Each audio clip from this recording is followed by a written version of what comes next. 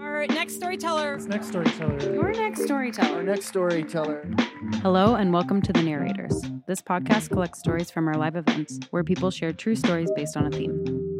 Our next story comes from writer, storyteller, and fellow podcast maker Amanda Hergott. In this story, Amanda explains how a teenage dalliance into drugstore thievery helped her hide a difficult but fundamental truth about herself.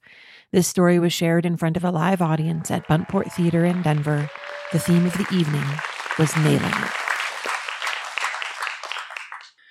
So I went in a different direction with my interpretation of tonight's theme. My nailing it story is actually about fingernails and nail polish and the time I was arrested for shoplifting nail polish.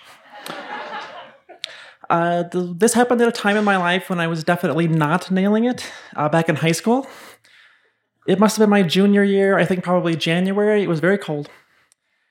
And one random Thursday night, I woke up at around 2 o'clock in the morning, got in my car, drove down to the local 24-hour grocery store, and stole something.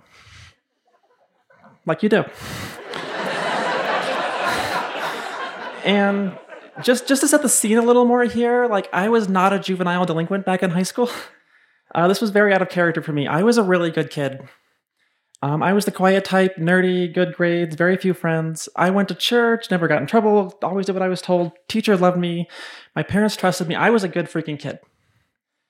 And now here I was sneaking out of the house in the middle of the night to go shoplifting. Which, by the way, is the absolute worst time to shoplift. When you're literally the only person in the store. Anyways, I walk around the store and browse around for a while, trying to look inconspicuous. I'm not really sure what I'm looking for, but when I spot the nail polish, I decide that's what I want. I want to paint my nails.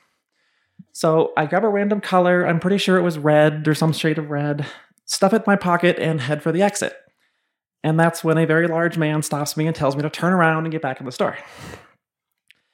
It takes me a few seconds to realize what's happening, but he just sort of pushes me inside and calmly marches me back to the manager's office. I start freaking out, apologizing, pleading with the guy to just let me give it back. But he's having none of it. He's calling the cops.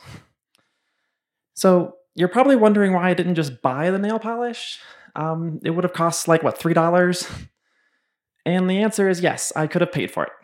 I had the money in my pocket, but buying it just was not an option in my mind for reasons that I'll explain later. It was also just something I was in the habit of doing. This was not the first time I ever stole anything. I was kind of a serial shoplifter by this point. Over the past year or so, I'd gotten in the habit of stealing small items from large stores. And I was getting pretty good at it. I was like, this is easy. You can just take this stuff and nobody seems to notice. Which may have been why I was a little overconfident in my abilities and thought I could get away with a daring midnight robbery. The other thing is, at this time, I had no idea why I was doing this. There was just some kind of strange compulsion driving me that I didn't understand. I needed these things, and stealing was the only way to get them. I did eventually figure out what that compulsion was, but again, we'll get to that. Anyways, back to the story. I got caught. They nailed me. I'm sitting in the manager's office, and my brain is shut down from fear and stress. I'm in fight or flight mode, except I suck at both fighting and flying, so I just sit there and hyperventilate. The whole police thing is barely registering. Like, I don't really care that I'm getting arrested and maybe going to jail or whatever. I'm worried that my parents will find out. And that my family and friends and classmates and everyone in the world is going to know what kind of person I really am. Not just the nail polish, but all the other stuff too. I start wondering if I can somehow keep them from knowing. Like, there's all these crazy scenarios going through my head about maybe the cops won't call my parents. Maybe it's like a traffic ticket where they just sort of give you a fine and let you go. And I wanted to tell anybody. But because my brain is on overload, this is where my memory starts getting hazy. I only have a few strong memories of what happened that night after getting hauled back to the manager's office. One of them is the interaction I had with the arresting officer. We're standing beside his car, and I remember the look on his face as he held up the bottle of nail polish and showed it to me. He was very confused, like he had no idea why I would even want this tiny thing. He asked me what I was going to do with it, and I was so ashamed I couldn't even talk, so I just sort of held up my hand and gestured toward it like, you know. And he squinted and rolled his eyes at me like that was the dumbest thing he ever heard. After that, I was handcuffed and pushed into the back of his car. He drives me down to the police station. I get fingerprinted. It's humiliating. And then they sit me down on a bench in the hallway and call my parents. I start panicking again. I can only imagine the scene at my house when the phone rings at 3 o'clock in the morning. Like nothing good can possibly be on the other end of that line. And I assume it was my dad who picked up, and he must have heard something along the lines of, yes, Mr. Hergott, this is the police. Your son has been arrested for shoplifting. And I should pause again real quick. In case it isn't obvious, when I was 16 years old, I was their son. At least that's what everyone believed. That's what I believed. Turns out, nope, daughter. But at the time, I was convinced I was a boy. And that's why I was terrified about having to tell my parents why I was stealing nail polish. Because boys don't do that. They would hear about this, and then they would also learn about all the other stuff, the years of cross-dressing, the transformation fantasies, the weird internet searches, all of it. In fact, I remember sitting in that police station thinking I was actually lucky it was only nail polish, and they didn't catch me stealing tights or makeup or shoes or any of the other feminine items that I'd stolen over the years. Like, nail polish is bad enough. How do I explain high heels? So to answer the question of why I didn't just buy these things, it's because I was embarrassed to walk up to a cashier while holding them. Embarrassed is the wrong word, actually. I was horrified by the idea that anyone, even a stranger, might think that I was the kind of person who did the things I was doing. And I hated myself for being that person.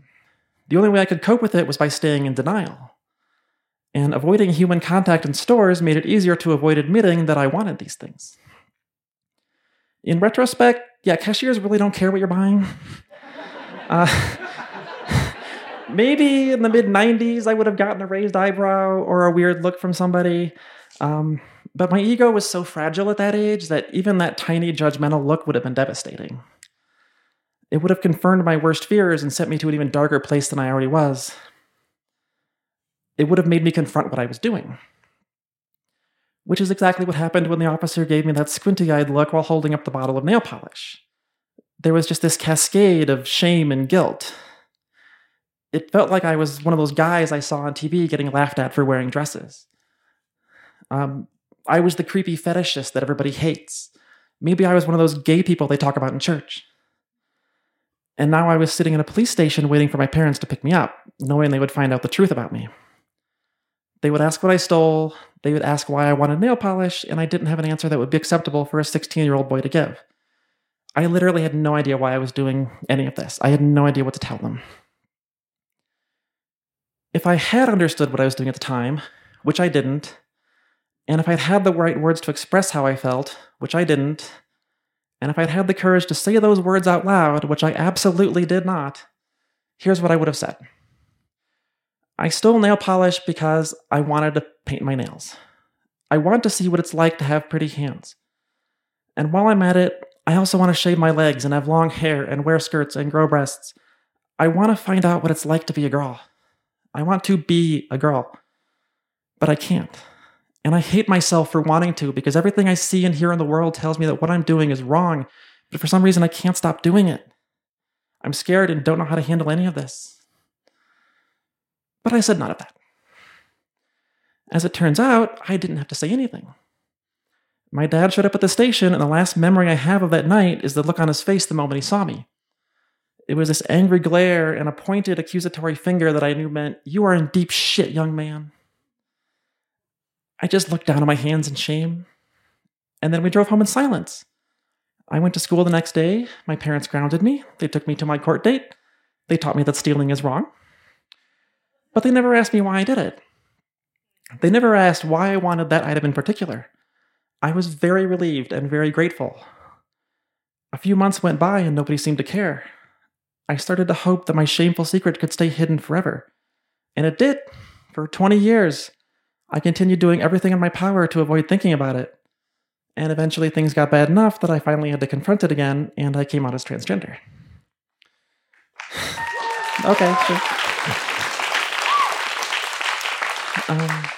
At one point, shortly after I told my mom, she remembered that shoplifting incident. and called me to ask if this whole trans thing had anything to do with my juvenile record. I said, yeah, it sure did. And I actually found myself feeling grateful that I got caught, because it became evidence. My family was very surprised when I came out. They never saw me as a feminine person. I tried very hard to make sure nobody ever saw me that way. Being arrested gave me something I could point to and say, see, look, this is not a new thing. Remember back in high school? That's how long I've been trying not to be this way. But I am this way. And now here I am, telling this story to an entire audience after 20 years of not telling it to anyone, ever. It feels good to unburden myself like this. I can finally be honest with the world. I don't have to steal nail polish anymore. Now I can buy it whenever I want.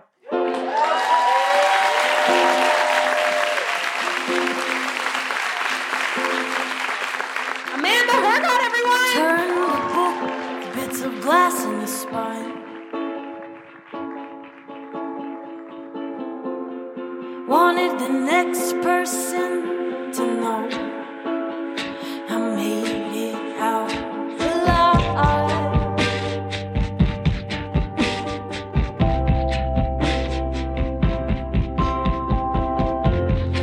The Narrators is produced by Ron Doyle and me, Aaron Rollman, with help from Karen Wachtel, Jesse Witten, Scott Carney, and Sydney Crane. Karen edited this episode. Please take a moment to subscribe to this podcast. You can listen for free anywhere you get your podcasts.